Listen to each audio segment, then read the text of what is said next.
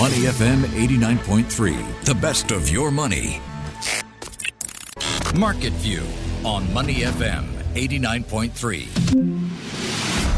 Asia-Pacific markets are trading mixed this morning following a bout of selling on Wall Street overnight. Joining me now as we break down all the market action. Happy Friday, Ryan Huang. TGIF, Michelle. Let's start the morning in the world of commodity trading, and more specifically with the nickel trade. Now, nickel is a key material to make batteries, electric wires, even coins. Well, trading in this metal can be risky, as Singapore's Trafigura Group is finding out. The group is facing more than $500 million in losses because of fraud. Ryan, what happened? Yeah, so it's a very curious case where it's something I think many of us have faced before if you bought stuff online and then you get delivered something that did not match the description, which is pretty much what happened here at Trafigura. It bought something, it did not get it, and it bought a huge shipment of nickel, and it's starting to find out that it did not receive the nickel after all. After opening up the boxes and the containers, it's starting to realize a lot of the cargo did not contain what they had purchased. So they are thinking, hey, this is starting to look like systemic fraud against it, and they have already started legal action against an Indian businessman. So this is starting to unravel and unfold to figure out how much exactly the damage is. So that is still going to be a question mark. Can you imagine buying nickel, opening the container and finding that the nickel is not there, or that the nickel has been replaced by painted rocks? So this has happened. A single container of nickel can be worth as much as $500,000. And this latest fraud case with Trafigura is only the latest to really rock the commodities industry, pardon the pun. NV Assets' Ng Yu Ji is currently in prison awaiting trial on charges related to $1 billion scam. You remember that. And last year, a Chinese metal tycoon's trades imploded, causing the London Metal Exchange to temporarily shut down, even cancel trades. So what is it about the nickel industry, Ryan, that seems to make it so rife for scandal and fraud? Yeah, you've seen many cases before how there have been duplicate documents. In fact, the same collateral being pledged more than once to be used as loans and to borrow from banks. So that has been the case for quite some time. And the question is, why does this keep happening again and again? So it seems to be a case of how regulations, at least scrutiny, is just relatively at least more lax when it comes to nickel versus other commodities like precious metals such as gold. So with that lack of strict scrutiny and security, then you have the potential for fraudsters to try their luck to get around loopholes. And I guess this is where we are right now. But maybe we just need more regulations and more operating protocols to be put in place to just avoid the fraud that's now starting to emerge. And one of the reasons why we are starting to see more of these cases is because of some of the collapse in some of these prices in recent quarters. That has started to see many banks start to relook their books, review their accounts, and then in that process, they started to discover some of the wrongful, transactions that have taken place. So it's a question as well, what else has not been uncovered?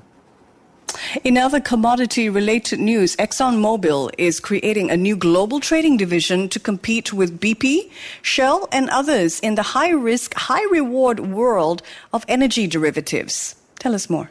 Yeah, so this is the shake-up that Exxon is trying to go for. So it's bringing together in a new division its various departments in crude, natural gas, power and petroleum in terms of its trading desks. So it's a bit of a corporate restructuring or reorganization to help establish a global business hub to manage finance and procurement and also become a more efficient supply chain unit. So all in, I think it's to play on economies of scale, synergy, and to drive what they call commercial intensity. So that's the ExxonMobil strategy for the coming years. Investors are taking the news in stride. ExxonMobil shares finish up 0.33% overnight. They're flat in after-hours action. From commodities, let's turn now to artificial intelligence. The headlines have been dominated this week by the AI wars, which prominently feature chatbot initiatives by Microsoft, Google, and others. Now, retail investors, they're all piling into these AI stocks, and that is leading some analysts that I'm speaking with to wonder whether it's just a fad. But Morgan Stanley says that unlike meme and cannabis stocks, AI is the real deal. Why is that? Yeah, so if you look at what Morgan Stanley is saying, it might be the real deal. So this is after they stacked what's been playing out in the past years. We've seen how we've got meme stocks and the huge buzz around cannabis when it was legalized in the US, and then we had Web 3.0. We also had NFTs. We also had ICOs, and remember the dot-com bubble. So all these things stacked together on, then you put it next to the AI, ChatGPT craze that's now going on. They say now, if you look at the potential of AI, it is a serious contender for what will be the key theme for this year, because this technology will be used across various industries and there is so much potential for it. And right now they see a lot of willingness from consumers and businesses to adopt it. So based on what they are assessing, they think it is seriously worth looking at it more closely if you're an investor. If we take a closer look, what are some of the AI-related stocks or the investment funds that are currently in focus? Yeah, look at the list that's come together based on some of the market watchers who have been tracking the markets.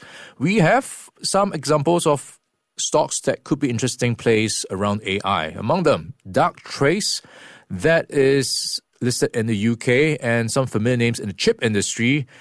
NIDAC, Taiwan Semiconductor Manufacturing.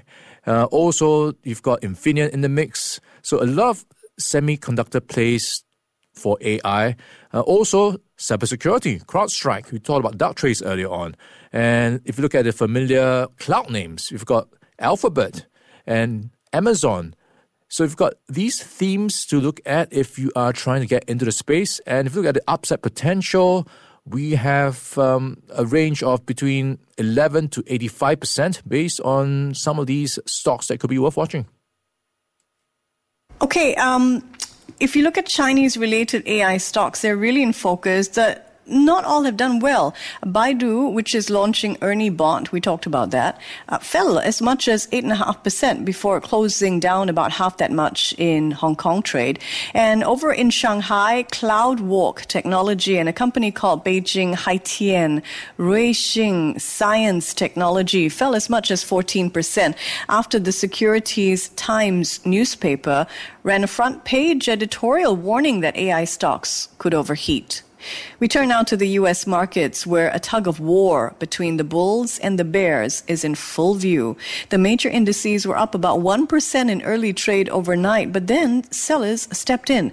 Nasdaq dropped 1%. The Dow and the S&P 500 fell nearly as much. So what's going on? It kind of feels like investors can't make up their minds, Ryan. Yeah, it's quite tough to navigate the backdrop of the Fed speak we've been hearing in the past few days. We had first the Fed Chair Jerome Powell coming out to just talk about how he's acknowledging that inflation indeed is starting to see some signs of moderation, but still a long ways before he can start talking about turning the other way for rate hikes, essentially a pivot. So he's saying rates could be higher for longer. I think that's what's starting to sink in as we saw more Fed speakers go about their events and giving their thoughts and making the headlines. More Fed speakers started to jump on the same bandwagon and the same chorus to say that we need higher rates for longer. And I think that's what markets are starting to price in right now.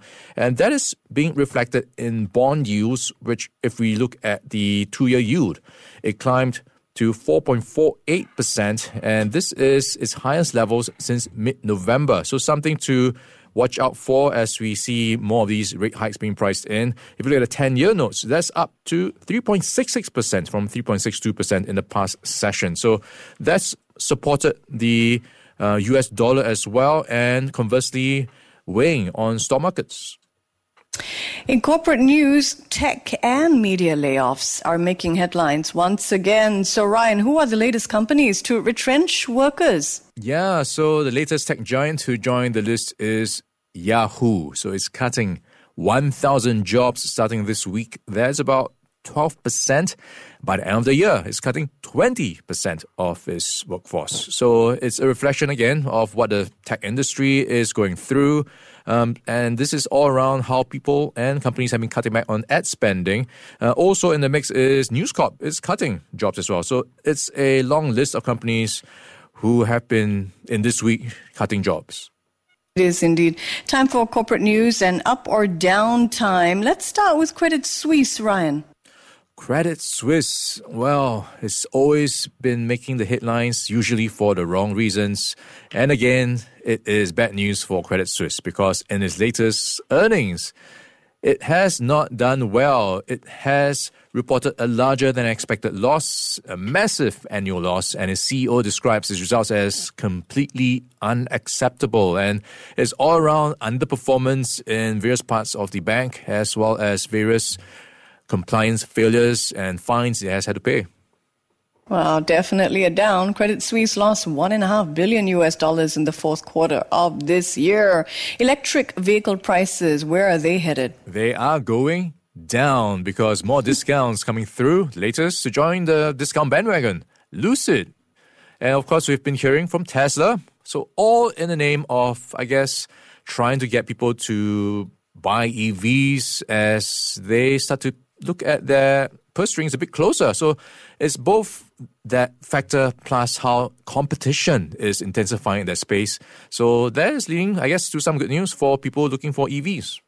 Indeed. The Lucid Group, as you mentioned, they become the latest company to cut EV prices. In fact, Lucid is offering a $7,500 credit to some U.S. buyers. Tesla and Ford have also cut retail prices. Wing Tai Holdings, Ryan. I am going with up for Wing Tai. So net profit is higher by 18% in the first half of the year to $63.3 million. And this is despite a drop in revenue of 15% in the same period to $261 million. So this was partly due to contributions from some land it sold in Le Nouveau Ardmore and also progressive sales recognized from The M at Middle Road. Right, and all that meant the company netted 18% more dollars during the second half of the year. That's $63 million. So definitely an up for Wing Tai Holdings. Their profits are up. Let's look at property over in Teng Nga.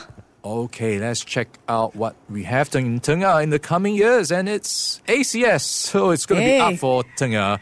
If you are an ACS fan, if you've been a parent trying to get your kid into ACS in the at least 2030 onwards, then that's going to be where it will be in terms of the location. But the good news is for property owners around the area, with such a brand name school, for many parents, they will be thinking about moving there to take advantage of the proximity criteria to get their kids into primary one. So for property owners, they could be in for upside of maybe 10 to 15% based on what some of the analysts are projecting around the area. Now, before you pack up and move to Teng Nga, analysts, yes, they are speculating that property values in the area will rise because of the ACS school move. They're moving the primary school over to Teng Nga. You have some time to pack your bags, though, because ACS's move does not take place until 2030. Are you in the market for a luxury bag, Ryan? That could be a good idea for Valentine's Day. What about you, Michelle? Hey, Mrs. Ryan Huang, I hope you're listening in. This one is for you.